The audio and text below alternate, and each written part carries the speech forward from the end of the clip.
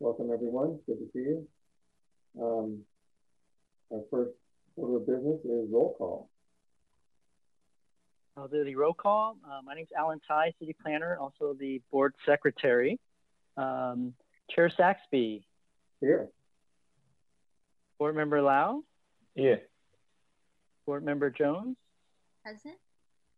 Board Member Sanchez. Here.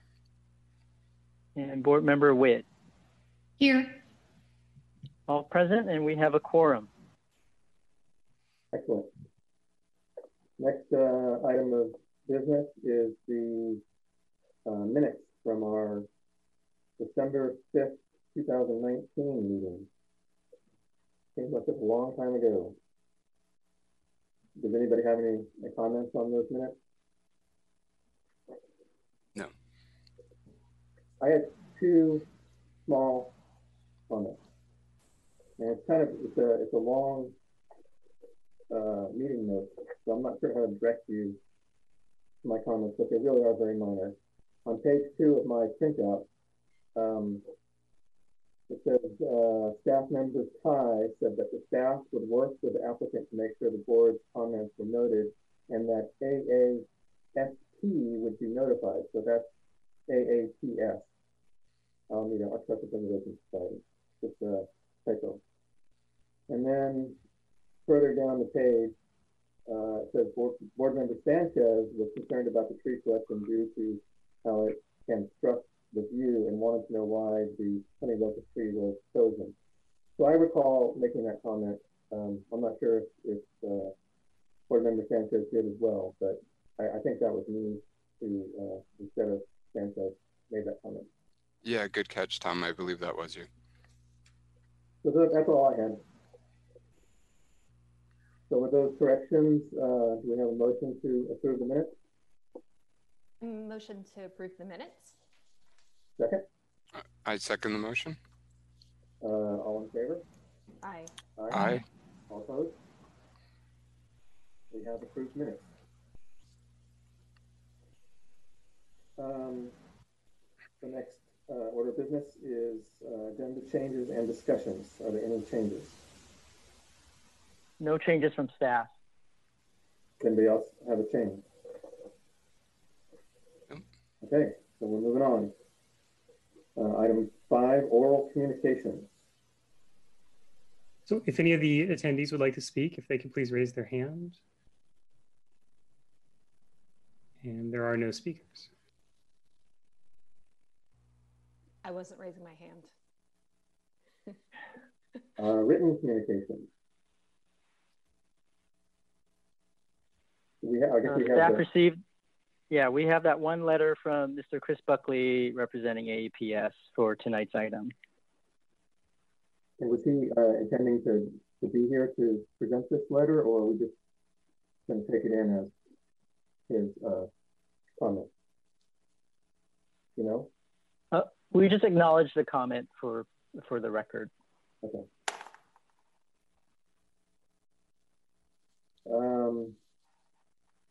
Regular agenda items is next. Item 7A, it's the Historic Preservation Ordinance Informational Workshop.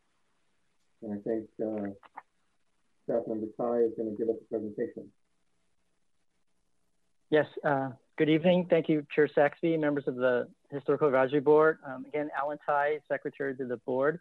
The city recently received an application to amend the Historical Preservation Ordinance to include the State Mills Act program, which is a property tax incentive program to facilitate restoration and rehab of historical resources. So as staff was reviewing that proposal, we just thought that it would make sense for us to pick up the work that was started approximately 8 or 9 years ago on the update of the preservation ordinance. So since so much time has passed, what we're doing tonight really is a kickoff meeting to start fresh conversations about the update to the ordinance. And so tonight, the game plan is, if I can share the screen.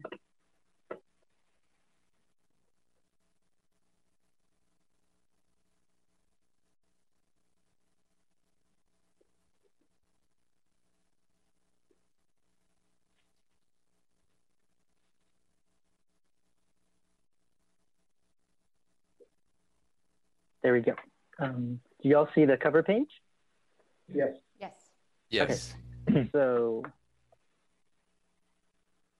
as I mentioned in the staff report, tonight's workshop is really an overview of the existing ordinance and to explore ideas for future amendments.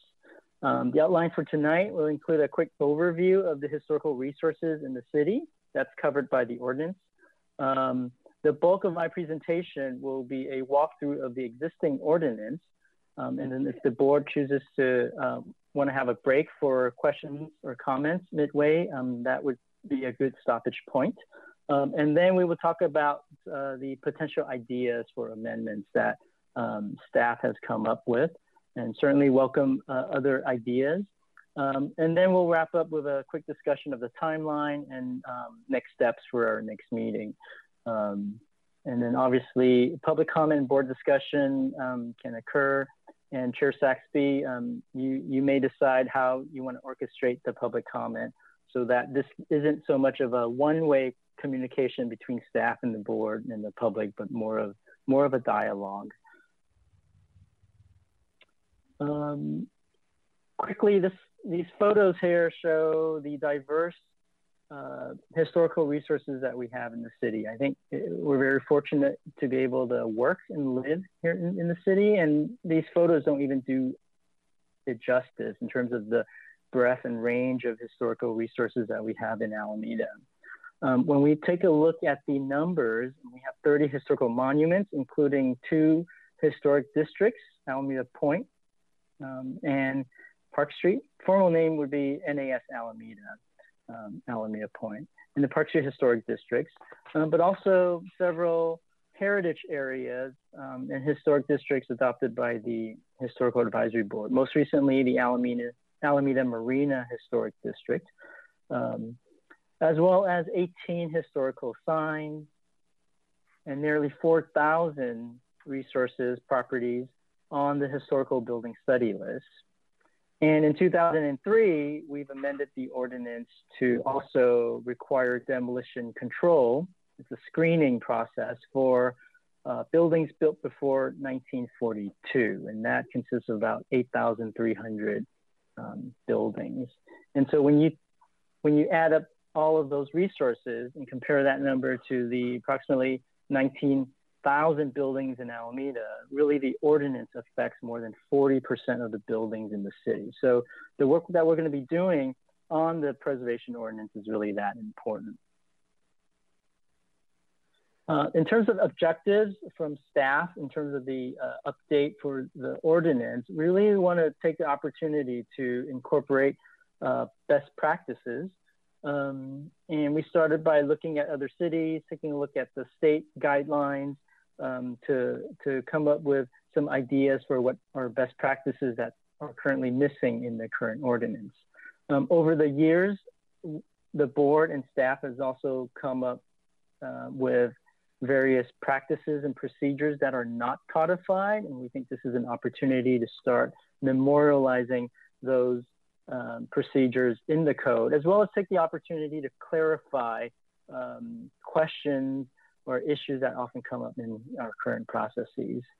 This is also a good opportunity to look at expanding the ordinance to cover areas of need, particularly giving the HAB tools to deal with issues like enforcement and address various situations that would come up when it comes to leveraging compliance with the ordinance.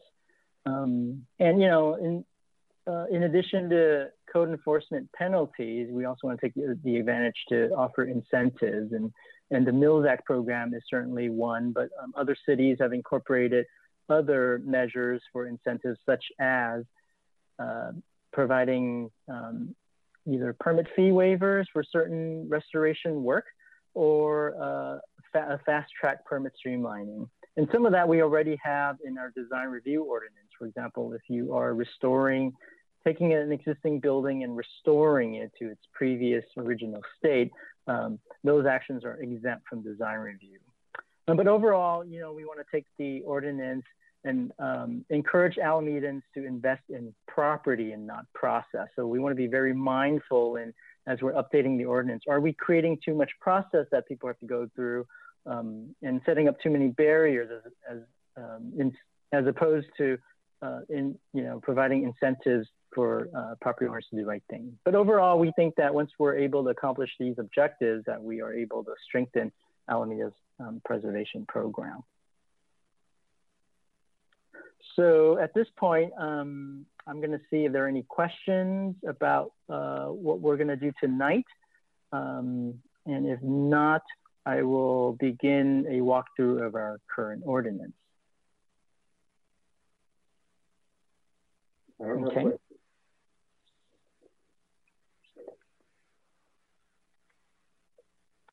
So what I have on the screen right now is the table of contents for the preservation ordinance. The ordinance was last updated in 2003 to address the definition of demolition and require demolition screening for all buildings built before 1942. Otherwise, what you see on the screen, this outline, is pretty much the same content as if, especially in the first few sections, the purpose, definitions, and duties, date back to its 1975 origin. So the preservation ordinance was originally created for historical monuments back in 1975. Just one other note, this ordinance resides not in the city's zoning regulations, but rather it's in Chapter 13 of the Alameda Municipal Code, together with building and housing codes. And so I said just now that the ordinance pretty much dates back to its roots in 1975. And so for instance, the purpose section here dates back to that period. And you will notice that this is before the city conducted the survey that resulted in the historical building study list. And so some of the rules and regulations and the basic review framework is not reflected in the purpose. And the purpose statement of an ordinance is its use is really to declare the intent and summarize the specific topics and rules and regulations that are covered. And there's a lot of information missing from this purpose statement. Here are the definitions for the preservation ordinance. There are 7 technical terms that are defined, while there are other terms that are also covered elsewhere in the Alameda Municipal Code. Staff sees this as an opportunity to clarify a lot of the terms that will inherently come up during our process when we discuss historical resources. But in particular, I want to point out the definition of demolition. Demolition shall mean the removal within a 5-year period of more than 30% of the value of any designated structure or building as determined by the building official. While this 30% threshold has been a good deterrent for, at least from staff's perspective, working in the permit center and talking to a lot of applicants about what they can and cannot do with their properties, ideas for additions, things of that nature. Whenever we mention the 30% threshold, I see it as a deterrent for major alterations to what would otherwise be more original architectural design. But this definition also comes with a lot of problems and also room for interpretation. For example, the whole tie to percent of value of the building within a 5-year period. Somebody coming in year 1, doing an extensive kitchen remodel, kitchen and bathrooms often are very expensive. I mean that, and then 2 years down the road, they come in with a very expensive bathroom remodel. Technically, you could interpret that to be a removal of 30% of the value of the building within 5 years. So that's hypothetically, I mean, that is staff does not usually make that type of determination, but that is an example of a hypothetical that leaves room for interpretation. And with codes and definitions, we do not want to leave room for definition. For The next section describes the duties of the Historical Advisory Board. Like the purpose section, the duties date back to the original ordinance, but they're fairly straightforward. One idea for an amendment would be to codify the roles and responsibilities of staff, which we will discuss a little more later in this presentation.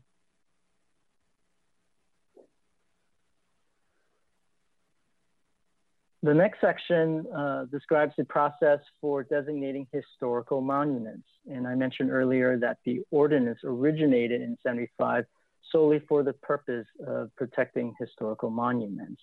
Obviously, over time, the number of historical resources has grown exponentially from the 30 monuments that we have. And it's important to note that the actual criteria for designation is actually not codified. Also, just want to take the opportunity to point out that on the slide, I have paraphrased the individual sections just for so that it's easier for you to digest. But the actual where I'm using actual text, that would be highlighted on the screen.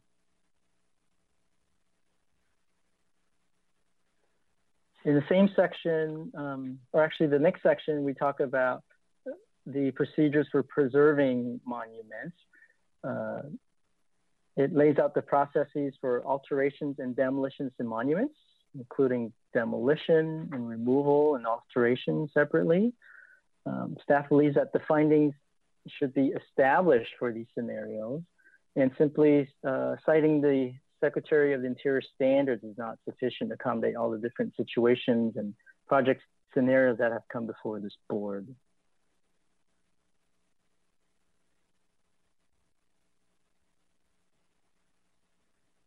Subsection B of the same section describes the appeal procedures as well as noticing requirements. And there's another section in the AMC that covers this matter in much greater detail.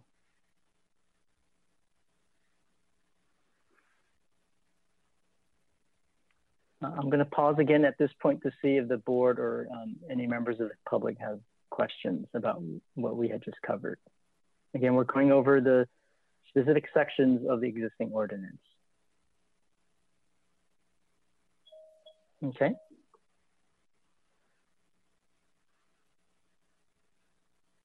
So we are in the same section, but subsection C, maintenance of historical resources, prescribes a general maintenance statement that all historic monuments and district contributors be maintained in good repair. This provision does not address study list properties. So that is an opportunity to expand that mandate that if you own a historical resource that it has to be kept in good repair. And then when there's a natural disaster that damages a historical monument, an interim stabilization plan is required and spells out the specific requirements for when that has to be submitted and that it has to have a weatherization plan and condition assessment. Again, overarching comment for this section is to expand the protection to other study list properties. This last subsection allows the Historical Advisory Board to delegate its powers to staff, and this board did so with the review of accessory building demolitions in 1993, and in 2012, this board had delegated the review of oak tree removals to staff.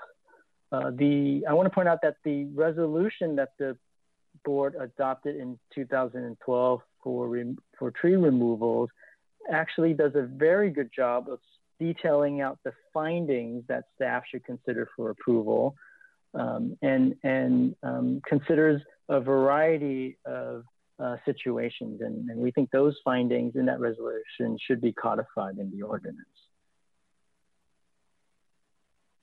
Next section in the existing code has to do with historic signs.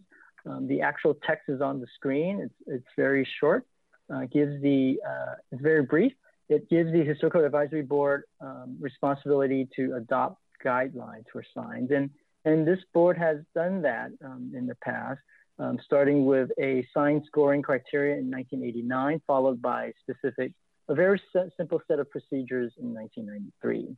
And so staff will be revisiting those guidelines and also reviewing it with legal to verify that those requirements are still okay under law, given that there's been a lot of First Amendment court decisions related to signage.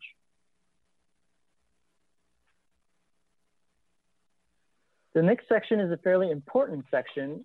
It's called interim review because this section originated in 1980 when the City Council first adopted a demolition screening criteria. And at that time, that ordinance had a definition of older buildings, defined as buildings that are 50 years and older.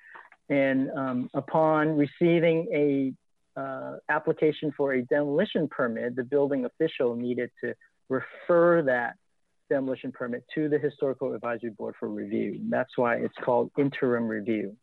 In 2003, the city had updated this section to include the threshold, to expand that threshold, not just 50 years or older, but also buildings built prior to 1942.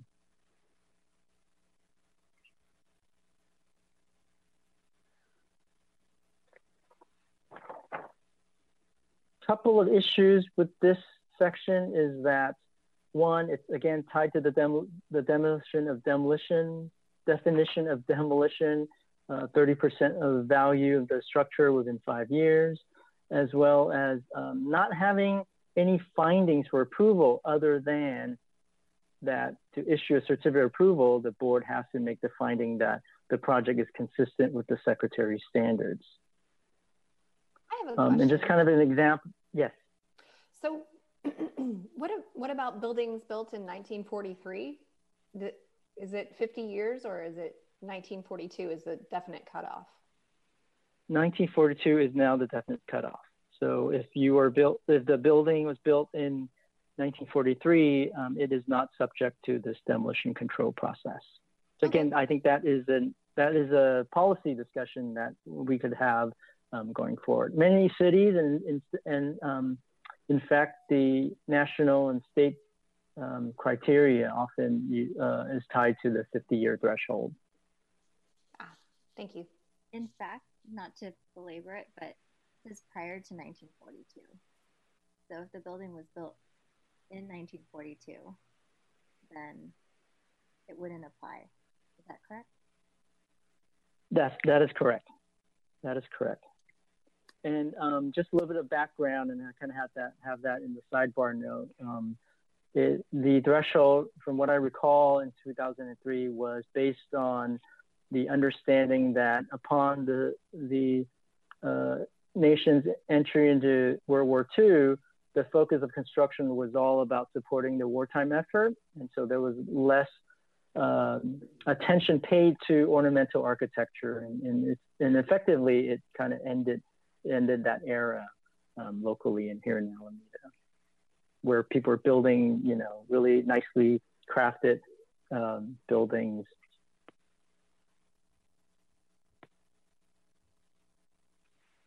Any more questions or discussion before I continue? There is a member from the public that has their hand raised.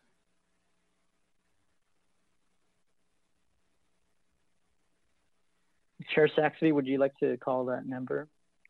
I can't see who has raised their hand. It's Christopher Buckley. Oh, Chris Buckley is asking to ask a question? Sure. Yes, can you hear me? I can now. Okay, Yes. I'd like to make a clarification on a couple of the previous statements. Currently, buildings that are post 1942 and are on the study list, there's a number of those, maybe at least a dozen. Those are still subject to interim review. So it's not correct to say that anything that's 1942 or newer is not subject to interim review. That's the first clarification. And Alan, tell me if you think I'm wrong on that. No, you're correct. Actually, in fact, bullet point B on the slide says it right there. Oops. Okay. Thank you. I was listening Thank to you because you were so interesting. My second clarification is that prior to 2003, I don't believe 50 years old was any kind of threshold. I'm almost certain of that. What was subject to interim review then was the historic building study list. Those approximately 4,000 buildings. So basically, the only demolition proposals that the board had purview over prior to 2003 were those involving historical monuments and study list properties. And tell me if I'm wrong on that. Chris, I think you may be right on that because the older buildings, I'm just going to call it, the older buildings ordinance was adopted in 1980. And I believe subsequently, when the building study list was established, that would have taken over the 50-year-old threshold. I'm guessing Yes. That's probably what happened. Yes. Yes. Thank you for that clarification. Okay, I'll have some other comments, but I'll wait till you finish your presentation and when the board calls on me later on. Okay, thank you, Mr. Buckley. Thank you, Chris.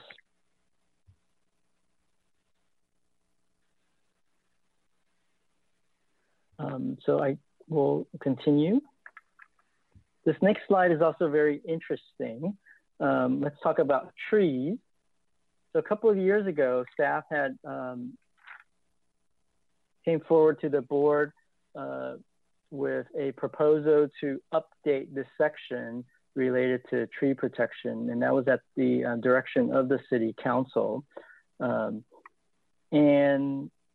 this update that we're doing this time around would give us an opportunity to continue those conversations.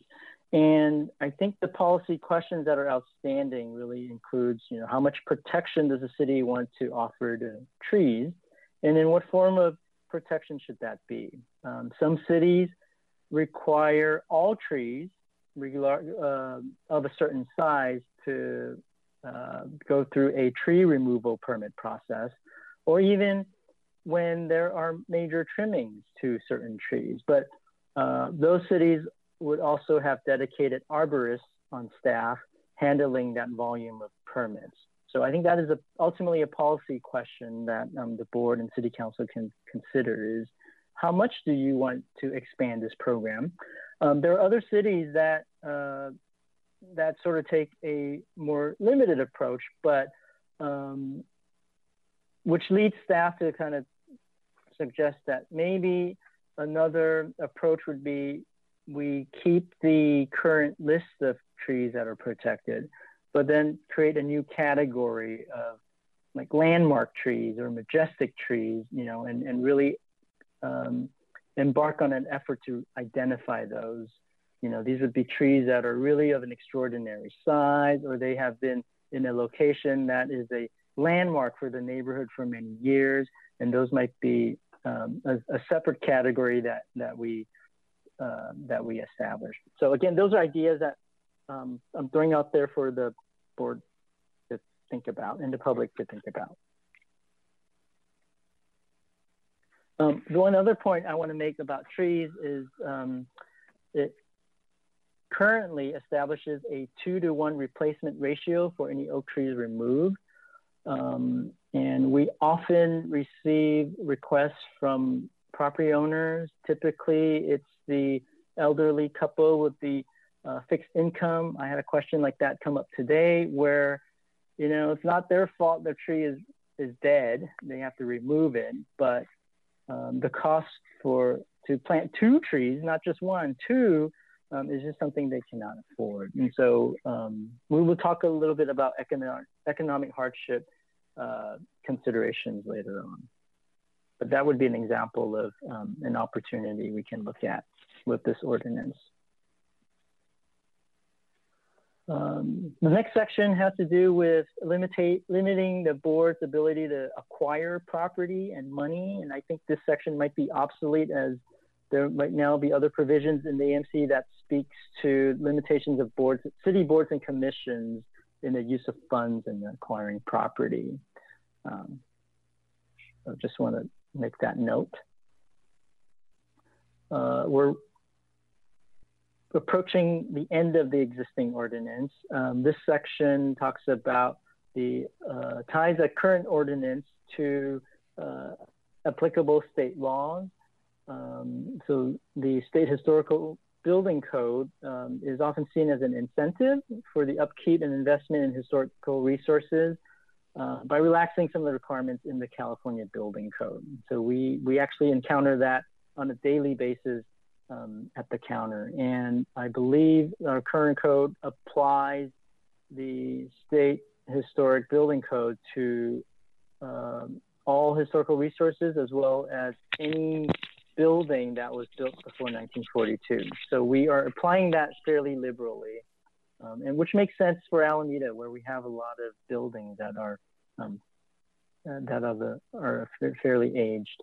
The other important law that I want to point out, obviously, California Environmental Quality Act, we hear about a lot, but the Permit Streamlining Act is one that is important because what it does is it requires the city staff to determine whether a discretionary application, so that would be like a design review or a certificate of approval, the city has to determine whether the application is complete or incomplete within 30 days of submittal. Otherwise, it becomes automatically complete, and we would have to take action within 180 days.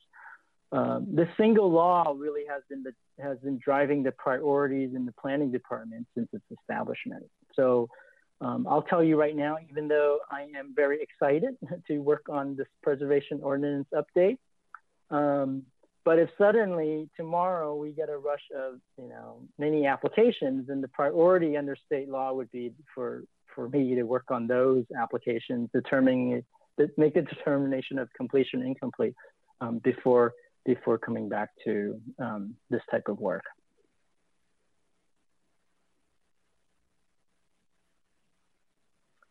Last but not least, the final section of the ordinance addresses penalties. This is where somebody in violation of the ordinance does either an alteration to a historic monument, or more often, they make alterations without permits. The ordinance, obviously, any violation of the AMC is automatically a misdemeanor, but on top of that, the ordinance prescribes a 5-year stay on permits. So meaning if you demolish a historical monument or a district contributor or a study list structure without permits, without getting proper approval, the city will not issue you new building permits for new construction in 5 years. Other cities often have a range of tools that also include monetary fines to address different situations. So, perhaps if somebody, not knowingly builds a water heater enclosure in the back, right? That violation might not be proportional to a 5-year stay in new permits. So I think there is opportunity to look at the enforcement tools and penalties with a broader lens and considering various situations. Okay, so that kind of concludes staff's evaluation of the existing ordinance. I think this is a good time for us to pause, ask questions, and talk about what we've discussed. Thank you, Staff Member Tai. That was an excellent presentation, very thorough. It's clear to me that I think we'll need a lot of direction sort of going through the ordinance item by item or paragraph by paragraph. Given your experience with the ordinance and the things that need to be adjusted or rewritten, it'd be very helpful if you could kind of guide us through that. But to start with, I was hoping that we could go around the members of the board and see if anybody wants to share their ideas for their goals or objectives in making revisions to the ordinance. Things that after you've read through it, you think need to be addressed to add to staff's recommendations.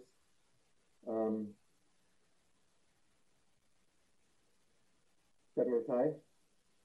Yes, Chair Saxby, I just want to mention that I'm not completely done with the presentation. My next section will go a little bit more detail in on some of the concepts or ideas for amendments. We'll dive into those discussions a little bit more. And so this would be an opportunity for the board to ask questions about what I've covered about the existing ordinance.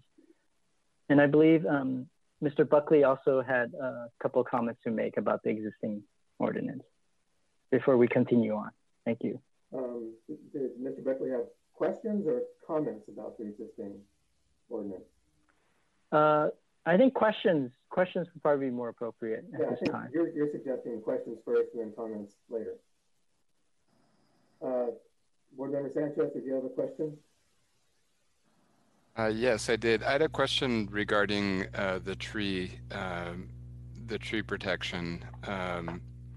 So I guess the question is, if somebody removes an oak, then they are asked to replace it with two trees. Do I have that right?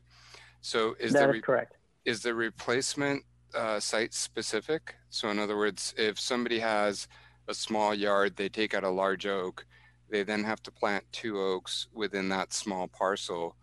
That's one of the issues that I see with that one in particular, is that a 2-for-1. I'm thinking about a neighbor in particular that has a giant oak. It's beautiful. If and when they needed to, or that tree came out, I don't know whether there would be room for 2, because when they matured, they would outgrow the space. So I think that would be something for us to consider.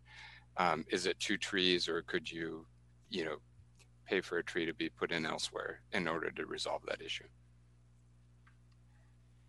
Right, that's actually a very good point, Board Member Sanchez. In fact, it does come up very often.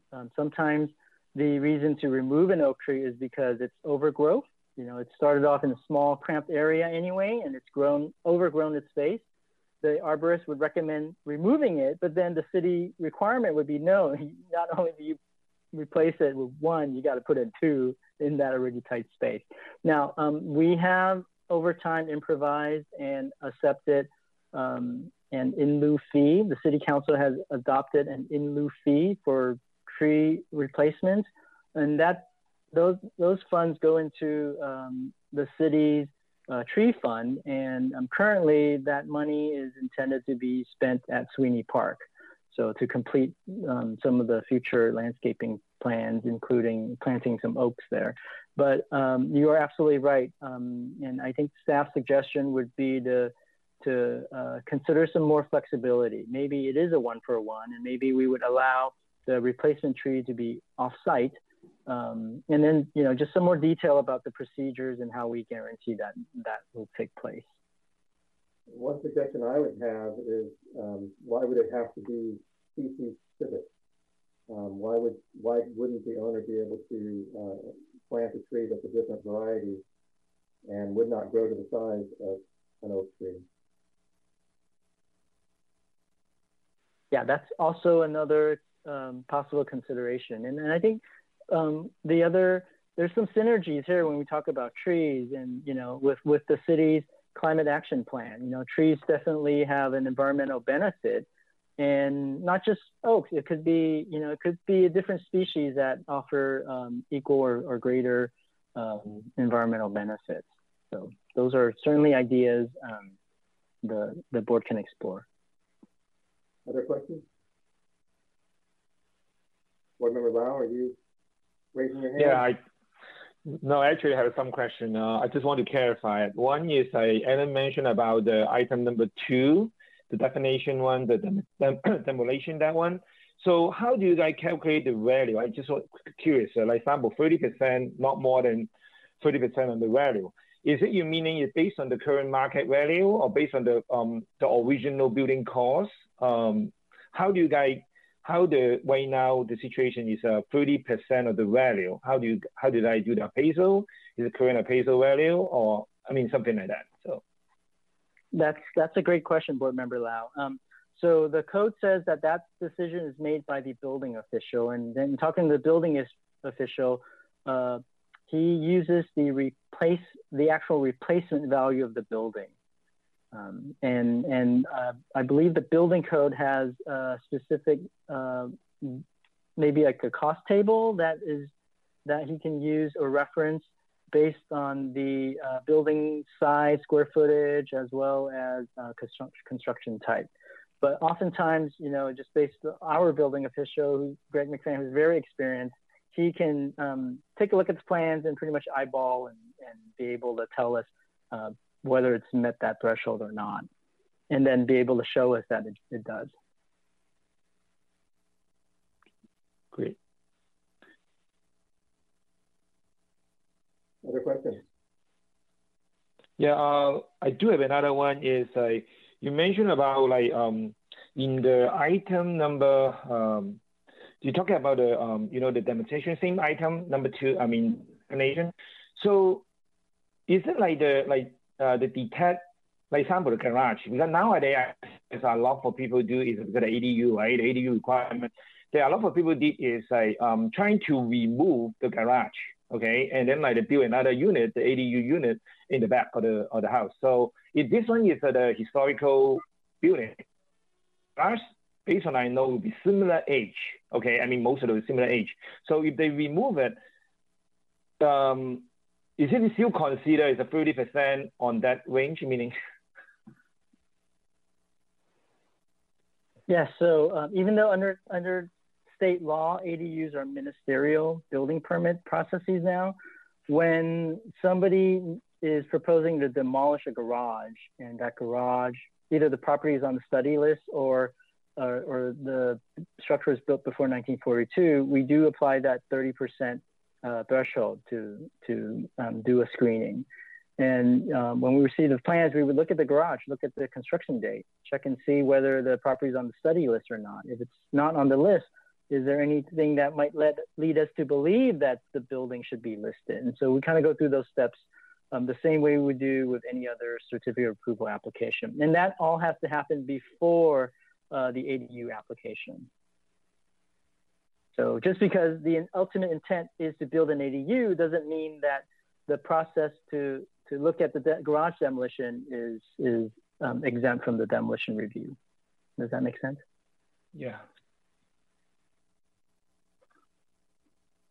So last question, maybe. Yeah. So you did mention about that. So based on you mentioned about that, before you do the like sample demolition, is it like you need to the like sample? If I want to do the demolition for the garage, so I need to submit the purpose to use.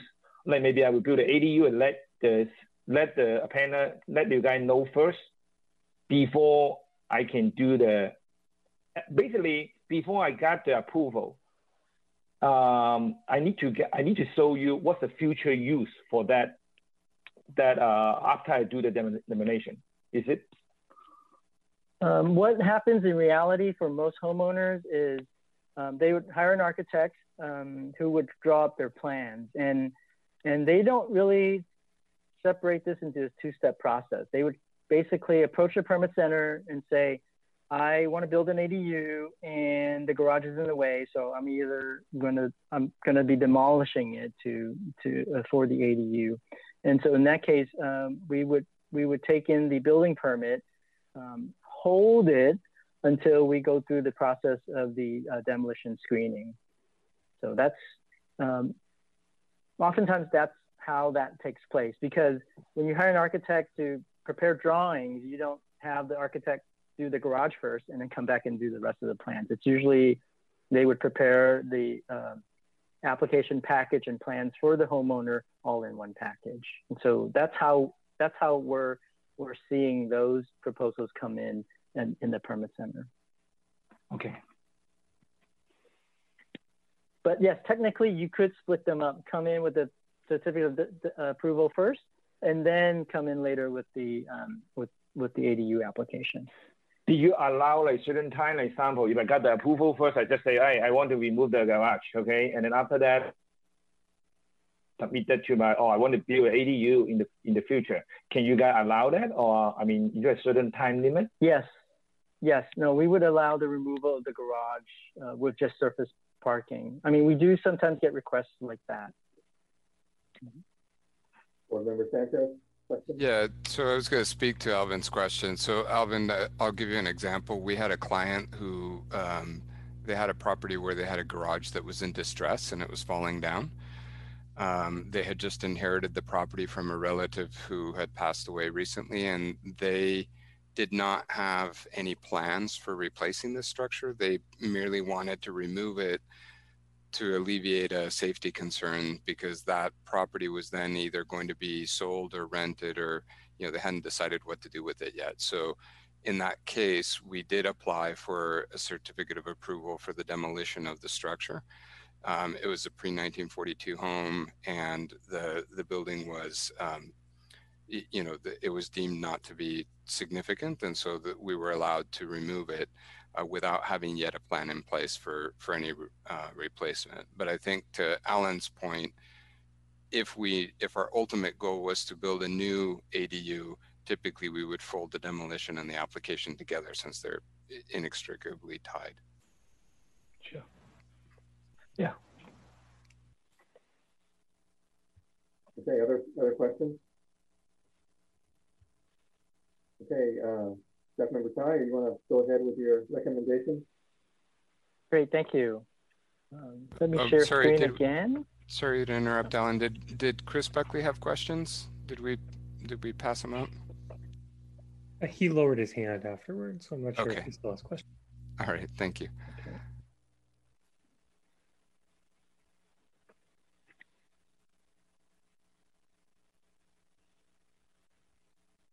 Okay, so you should now be seeing the slides on the screen again.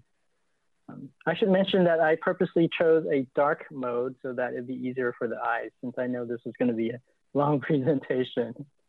So what I've done here is really put together a comparison slide, and this is to give you a visual of what might be missing from Alameda's current ordinance. And so what I have on the right-hand side, or at least my right-hand side, is a sample table of contents from the model ordinance. And when you look at some of the other cities in California, they're often structured with these items. And what I've highlighted in bold are subheaders that you would commonly see. And those are the items that are missing from our current ordinance.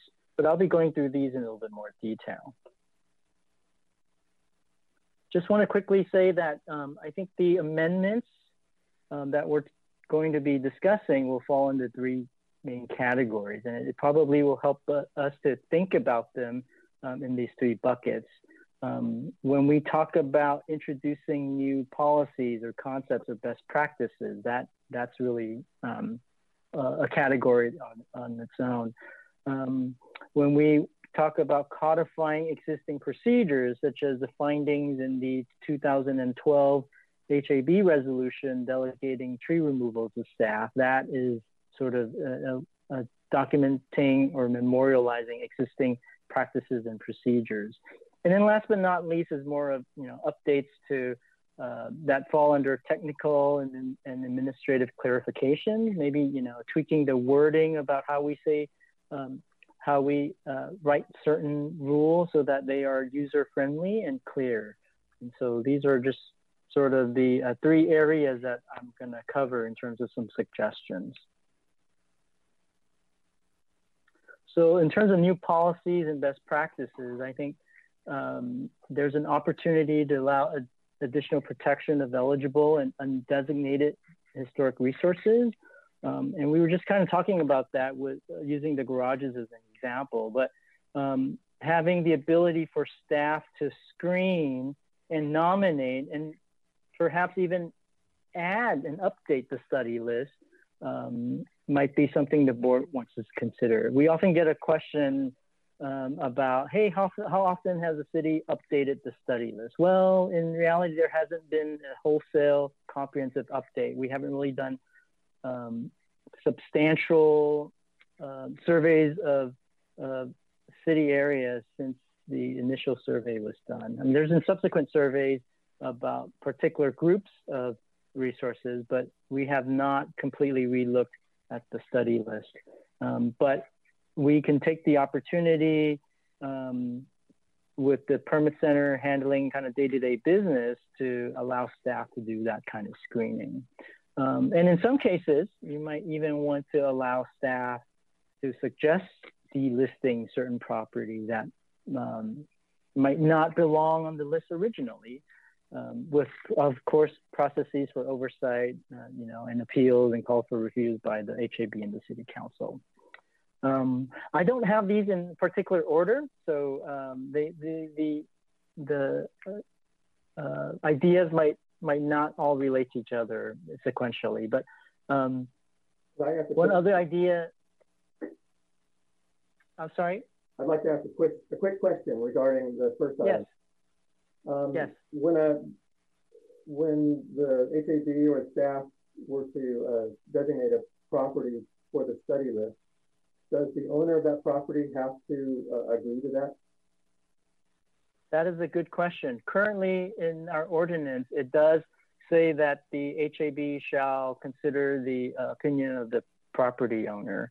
There is no, I don't believe there is a law that requires it, but oftentimes cities do allow property owners to object.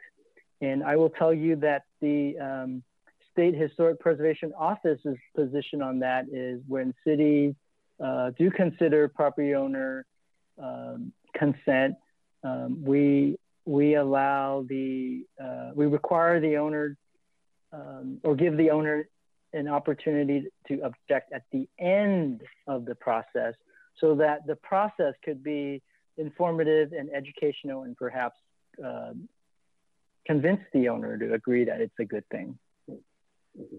Thank you. Mm-hmm. So related to that is really some procedures on moratoriums on permits when nominations are pending.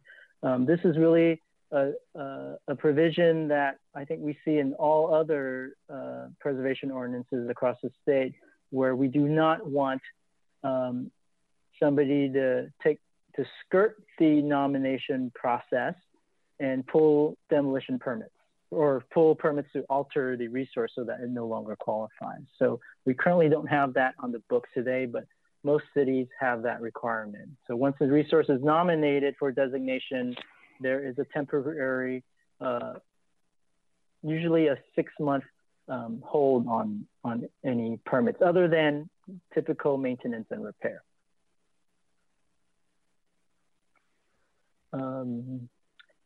This next bullet at the top has to do with the demolition definition. And as staff was considering the definition and basically evaluating our current process, particularly with alterations to the contributors on Park Street, I realized that it might be a good idea to distinguish between major and minor alterations.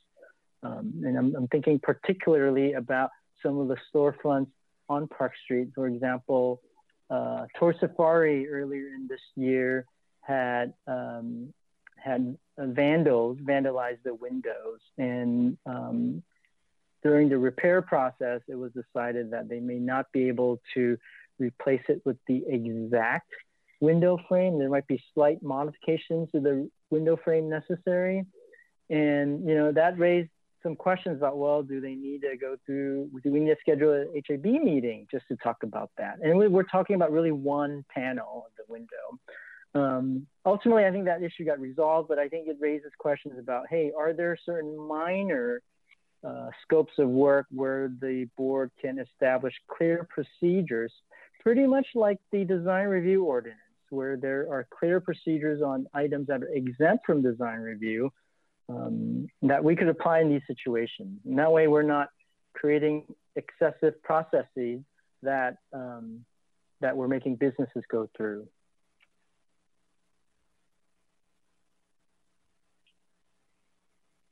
Okay, next bullet is establishing clear criteria for when we need to amend a designation or remove a designation. Sometimes events occur, either natural disasters or fire that destroys the resource, or we may have resources that have been demolished already. The Bethlehem warehouse over at Marina Village is an example. It is still designated, but the resource is actually gone. Do we establish a criteria for removing them off, removing that designation? And then also, third bullet there is considering incentives. We talked about earlier the Mills Act program or other provisions for permanent streamlining, potentially fee waivers or fee reductions. But obviously, any adjustments to fees would have to be approved by the City Council, as well as the ordinance. I mentioned economic hardship a little bit earlier, including the situation about, where the fixed income elderly couple needed special consideration. But there are also in situations where a resource might be completely destroyed and then requiring the reconstruction of the resource would be economically infeasible. I'm sure there are many other examples of economic hardship that can apply, but I think this is an area that this board could focus on a little bit. Also considering in terms of the toolbox we talked about earlier related to enforcement, a provision for penalizing demolition by neglect. I think there are some examples, notable examples of buildings in town that are just sitting there and nothing's really being done. They may have an open building permit and they're sort of buying time that way, but many cities also have stronger provisions that say, yeah, that doesn't fly. You can have a building permit, but if you're not actually working on it and you're letting the building deteriorate, that is demolition by neglect, and that there are penalties tied to it. So that might be a way to compel a property owner to be more responsible in the upkeep of important historical resources. And then, just also the idea of thinking about different penalties and using different tools depending on the nature of the violation.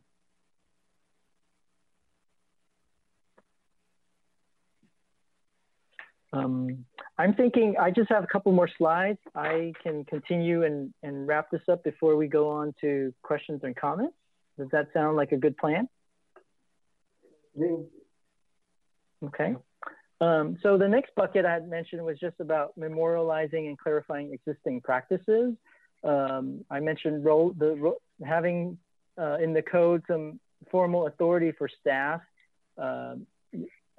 for reviewing accessory structures and tree removals. Currently, those are by resolutions of the board, but we could certainly have that process codified if you feel that the existing process works.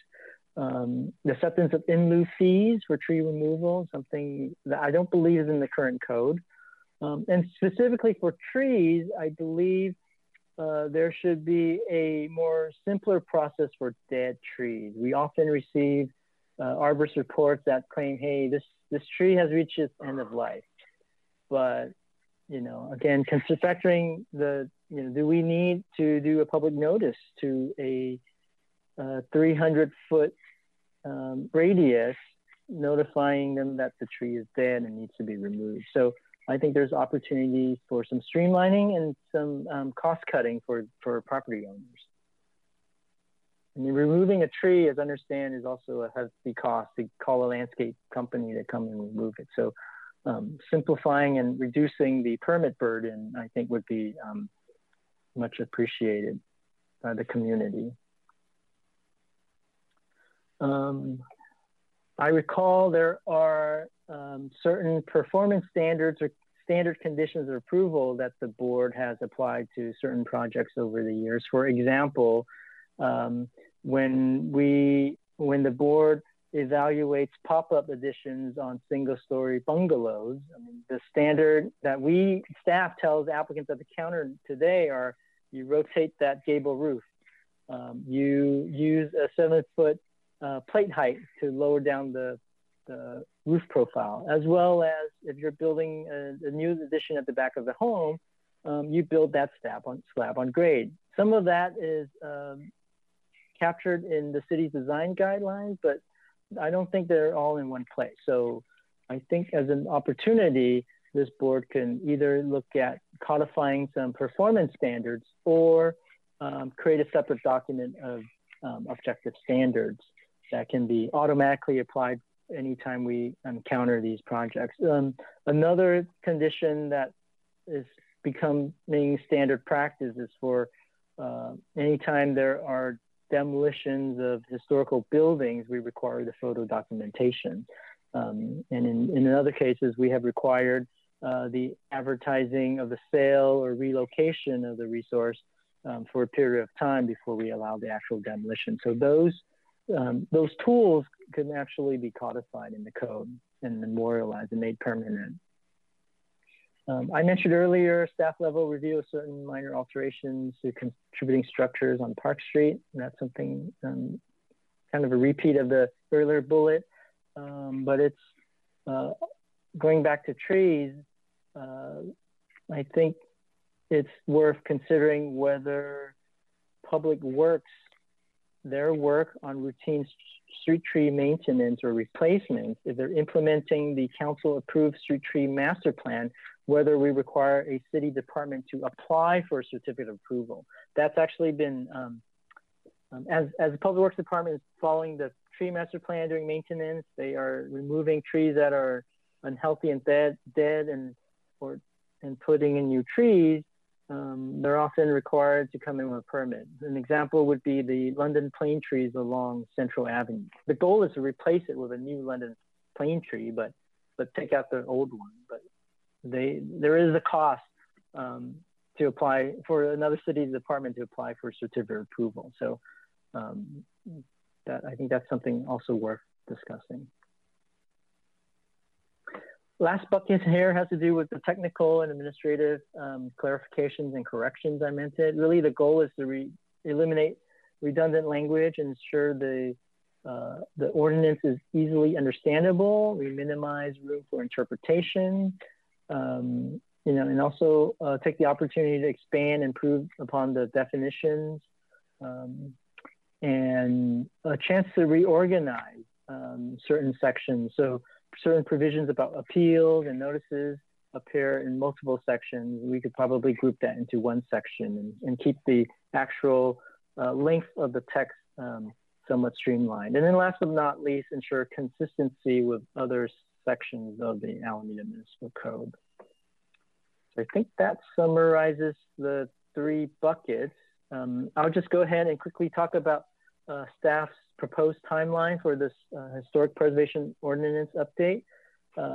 Tonight we are hosting an introductory workshop. The plan is to come back November 5th with the draft sections that the Historical Advisory Board previously reviewed in 2012 and 2013.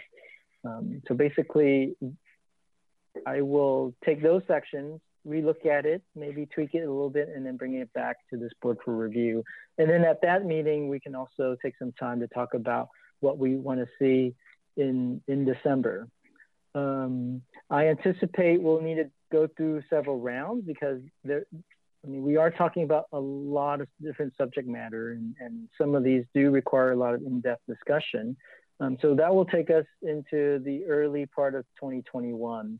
And because we are a certified local government, the update of the ordinance is we need to send that draft ordinance to the state for review and comment. And it'd be helpful to hear what the state says, and often they provide very useful comments. And then after that, we will have a hearing.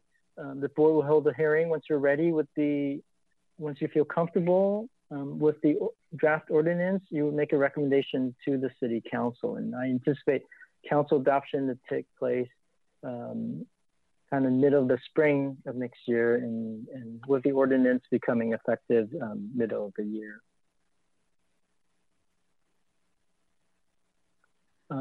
Again, just a quick preview for next meeting. This is what the Historical Advisory Board had previously reviewed.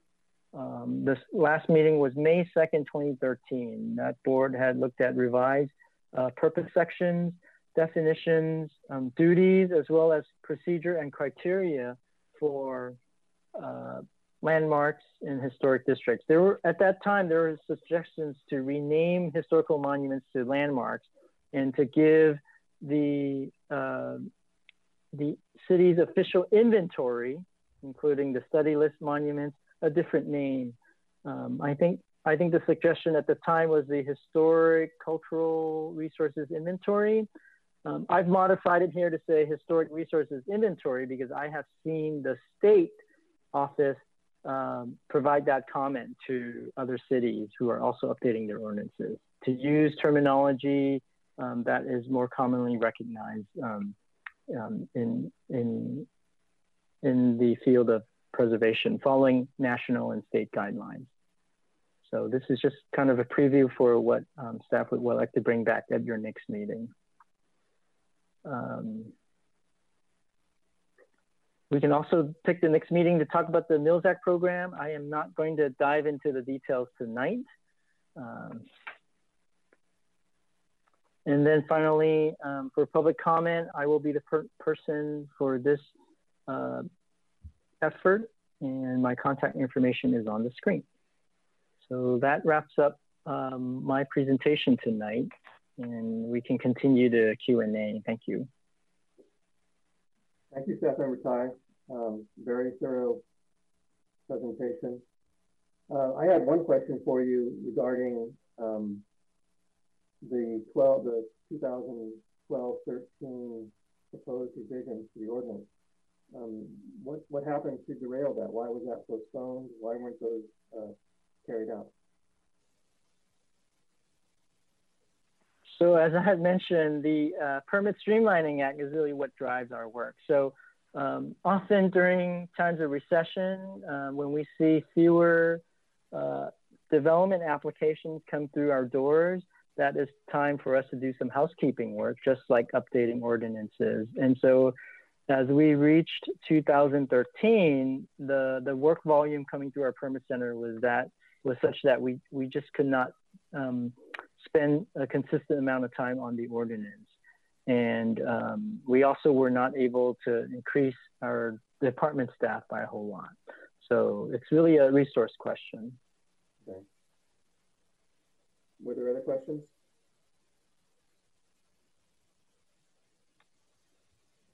Well, I was hoping that we would, have a chance to go around the board one by one to see if you have any comments on the current ordinance, if there are things that you'd like to incorporate into future revisions. I will just jump in and start this discussion. I think that Staff Member Tai has covered a huge amount of information, and I think we're going to have to go through that piece by piece to really get into the weeds.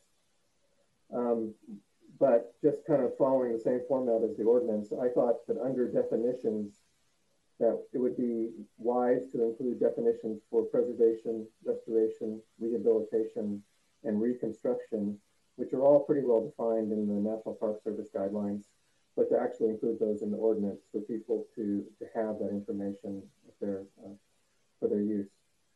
And I also thought that under structural alterations under definitions, it doesn't talk about exterior walls, which I think is an important omission in that particular definition, but we can talk about that as well.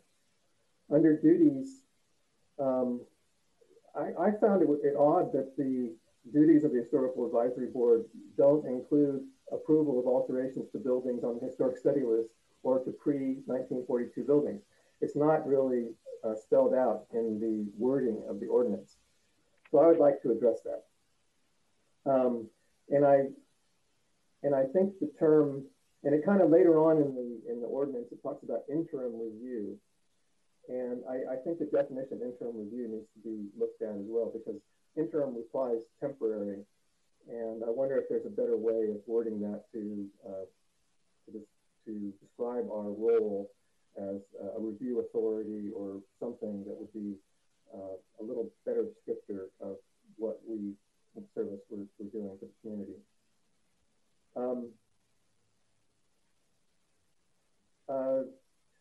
I also think we should look at, we should discuss the idea of reviewing projects, new construction, possibly, that falls within historic districts or that impacts historic neighborhoods. Just to assure that those projects are compatible and fit into the district, the integrity of the historic district. I think that we should also look at possibly defining what our approval terms are in terms of review of projects, such as the board finds that the project has a significant adverse effect on the historic integrity of that structure, or it has no significant historic effect. So right now, there's really no description in the ordinance of what our role is in determining our decisions with regard to historic property.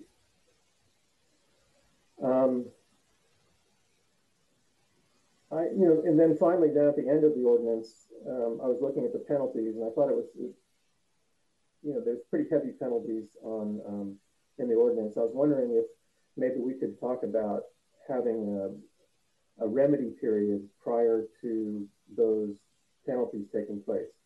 So if someone were to tear down an accessory structure that happened to be historically significant, if they might be able to have a 12-month period of time in which to reconstruct that before the penalties take place. And I, as part of the penalties, I also think we should, and as staff member Ty suggested, we need to look at incentives too. I think it's an important part of the ordinance that is missing. That Mills Act, fee reductions, waivers, even sort of use permits, I think, could be looked at as far as historic structures, but for discussion.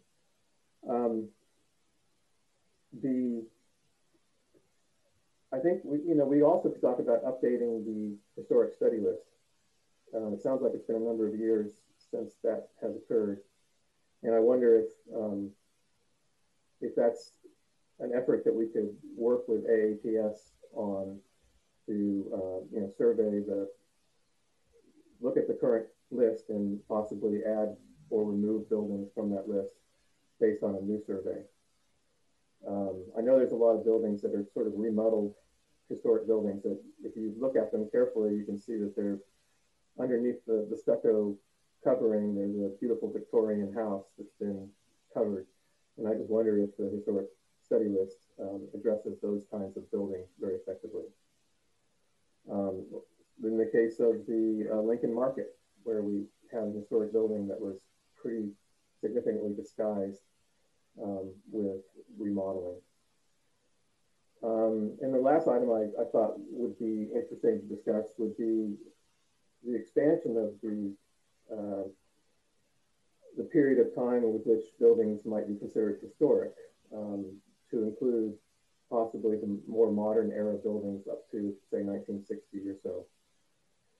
I'm not sure how much merit that has in Alameda, but I thought it would be something we should at least talk about,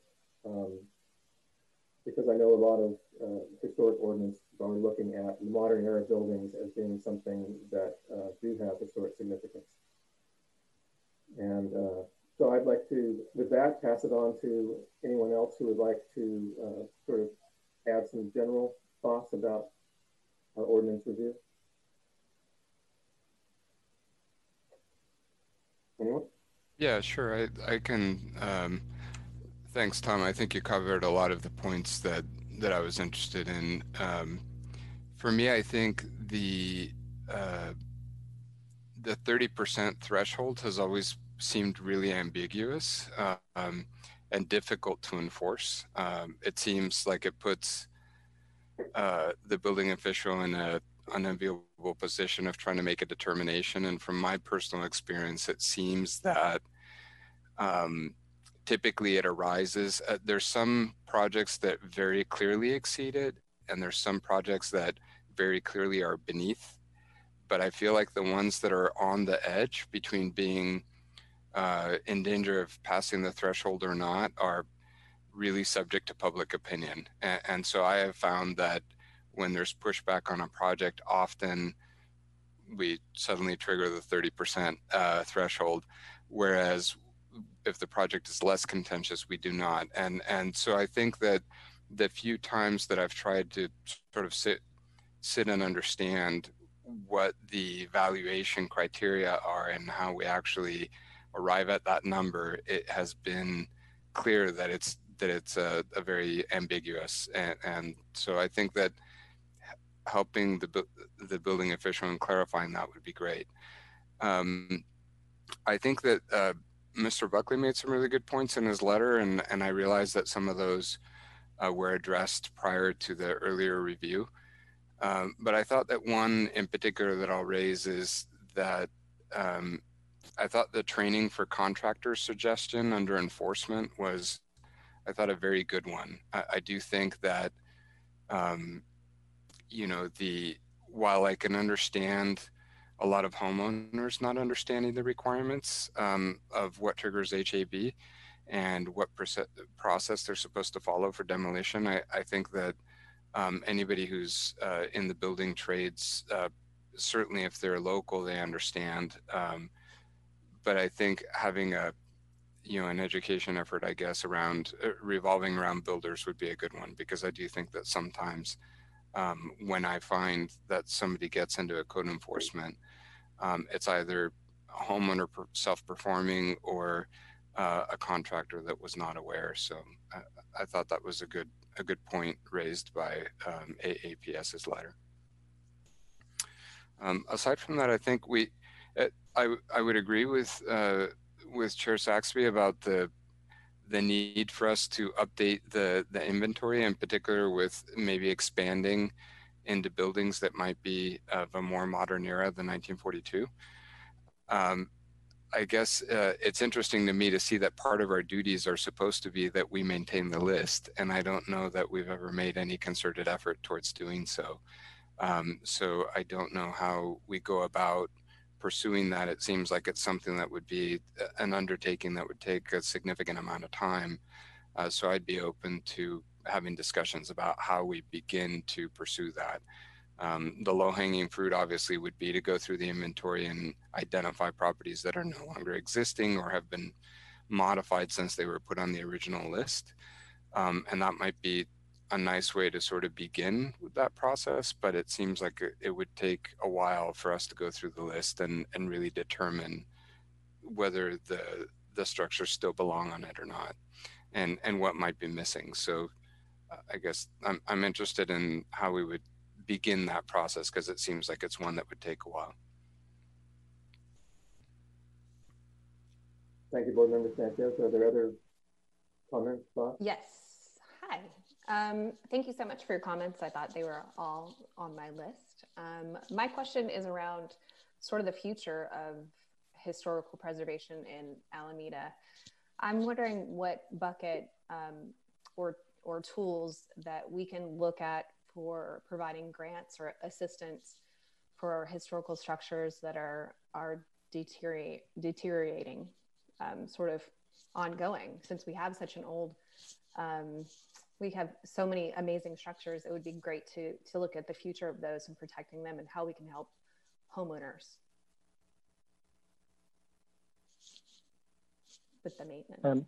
Yeah, let me quickly address that. So I think some of the comments mentioned above about revisiting the study list, maybe reevaluating some of the properties, those are more of work programs, including the suggestion about offering funding to homeowners. And frankly, anytime it comes to funding money, that obviously will be a city council consideration, but the code references, you know, a fund, historical advisory board fund, but there's actually not much revenue in it. And the reason is when the city collects permit fees, those permit fees are really only to cover the cost of us doing the work. We don't actually make any money. And that is basically just a general rule of thumb in government. It's not a for-profit type of operation.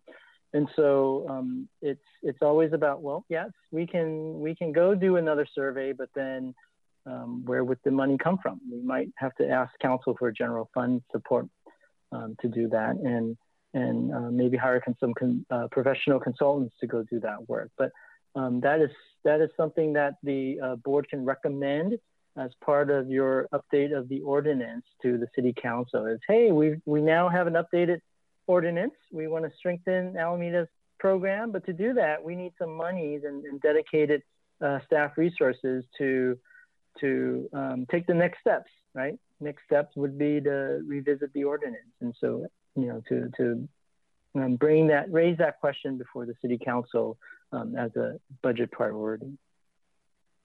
So that's sort of how that process would work out. But right now, I would say there isn't the staff capacity nor the funds to be able to go and do a comprehensive survey. We can apply for certified local government grant monies, but typically those grant amounts are about $10,000 or $20,000, which wouldn't do a whole lot. I mean, it would help if we were targeting a very small neighborhood block, but maybe not an entire neighborhood. And just another random question: who keeps track of the trees, the stock of trees? Is that Public Works? So street trees is right. Street trees would be covered in the city's street tree master plan, and in preparing that plan, maybe 8 years ago, the city did do a street tree survey. Now, there are also a lot of trees in the city that are on private property, and those are difficult to account for. Okay, thank you so much. Okay, are there other questions? Board Member Jones? Lau?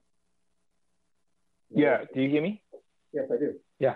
So basically, I just have some suggestion. I don't know if it's working or no.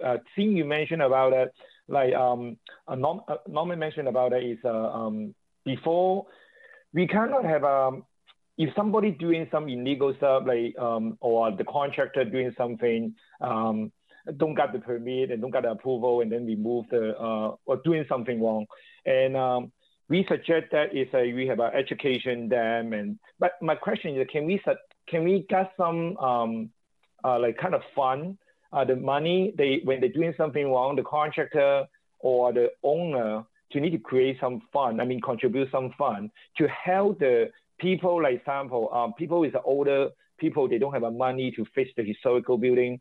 So they can using that fund to help the low income people to do the repair or something like that. Or, I mean, is it work or no? So if I understand your question, Board Member Lau, it's to for the folks who might eventually pay a fine for doing work without permits, that fine be collected and pooled into a fund that we would then redistribute to further other preservation programs, right? Is that sort of the question? I think we can certainly explore the mechanics. Again, those would be decisions of the city council, whether to impose an additional fee for anytime there is a violation. I mean, currently for any party that's subject of code enforcement, they are paying fees that would cover the city's cost to do the investigation, and that fee is more than the standard permit fee that somebody would pay. But again, it's not extra money that would be able to fund a preservation program. And so I think that's something the board can consider. And ultimately, you know, you are this board is advisory to the city council, and that is your role. And if you identify that as a need for the city's preservation program, you can make that recommendation to the city council. Or some contractor, if they violate some city code, and we need to educate them, right? But they can, another word is ask them to do some volunteer work, okay, to help the low income people to fix. They don't have money, right, to do the to fixing some historical like building for repair is expensive.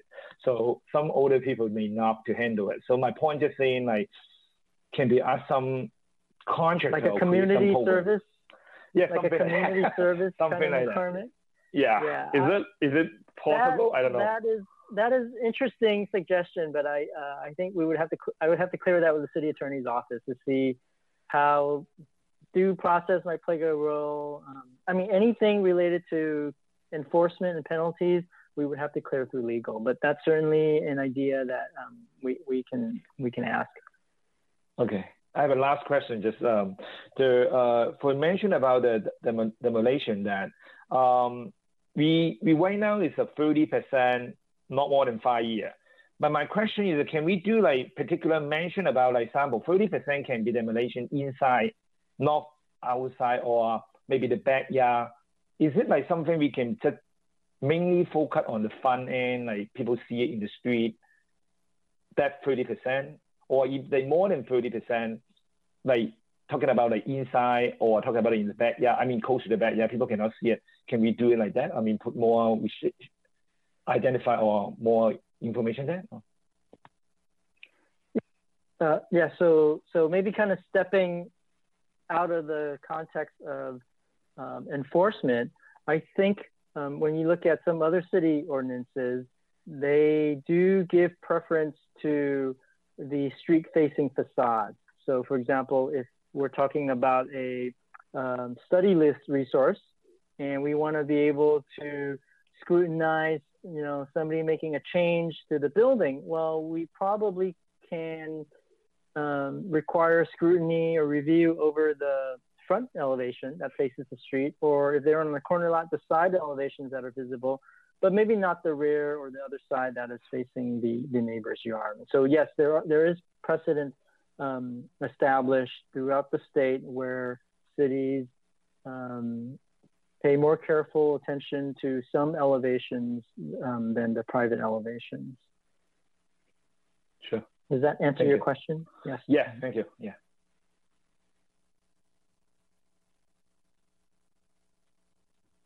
So if there are no other questions. We do have one public comment. Okay.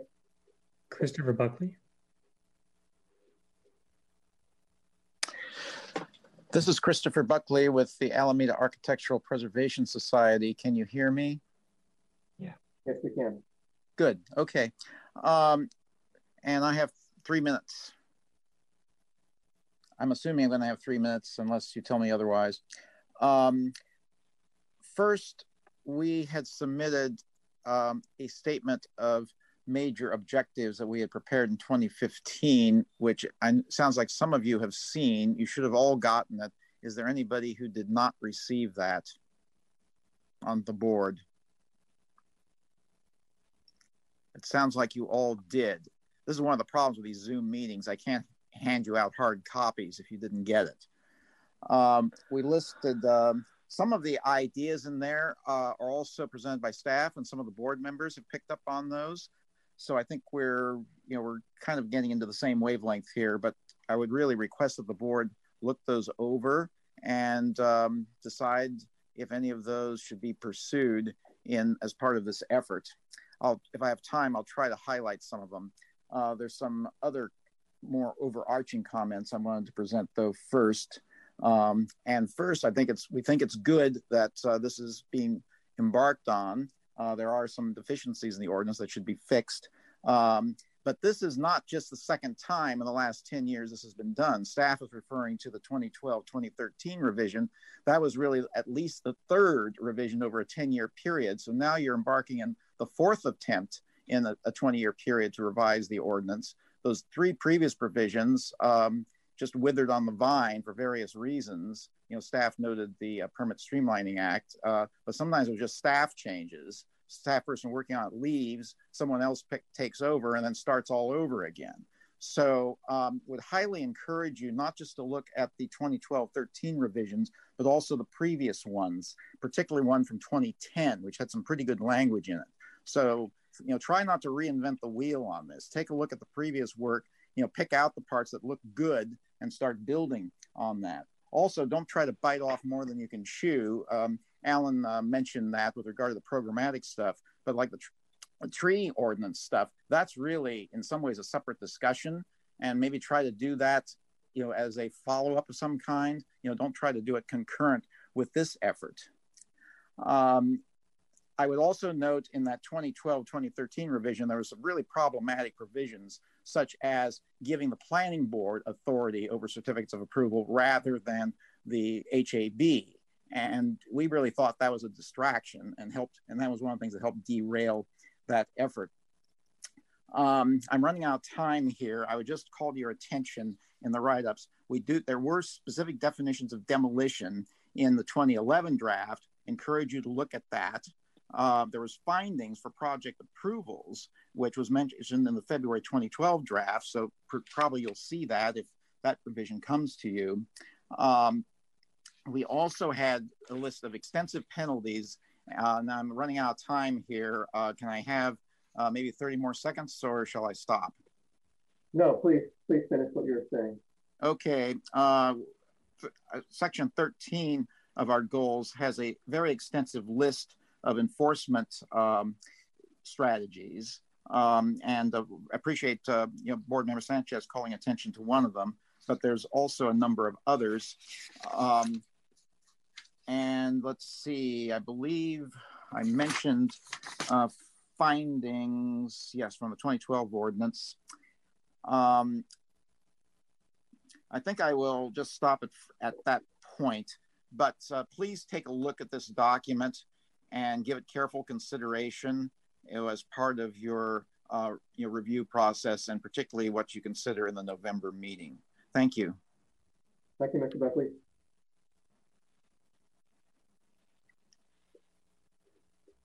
Any further comments or questions?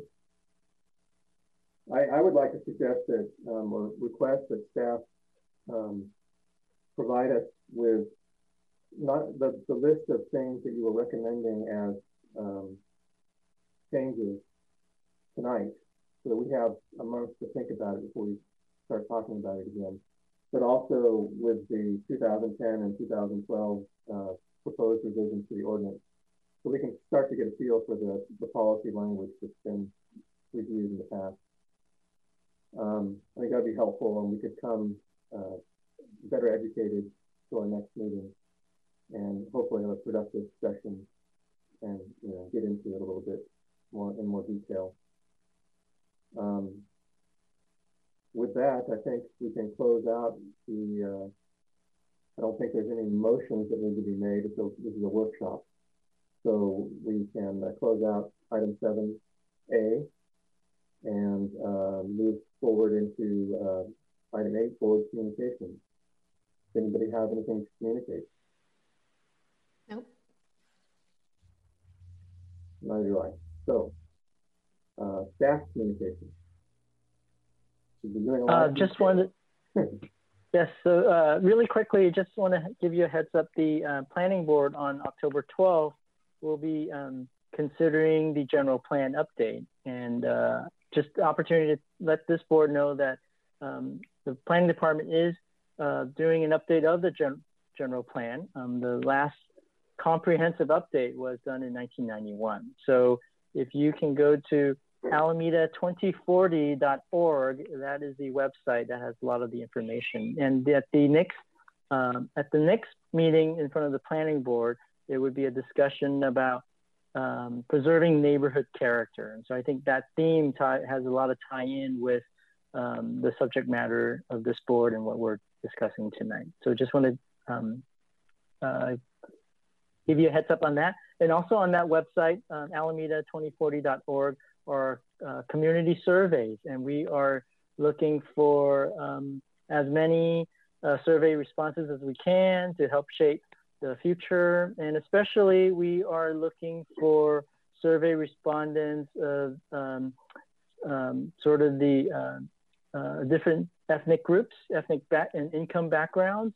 We're also interested in survey responses from school-age members of the community, school-age children, because this general plan has a 2040 horizon. So it's really a plan for them. So if you have family and friends, spread the word. Thank you. Thank you. Next item is oral communications.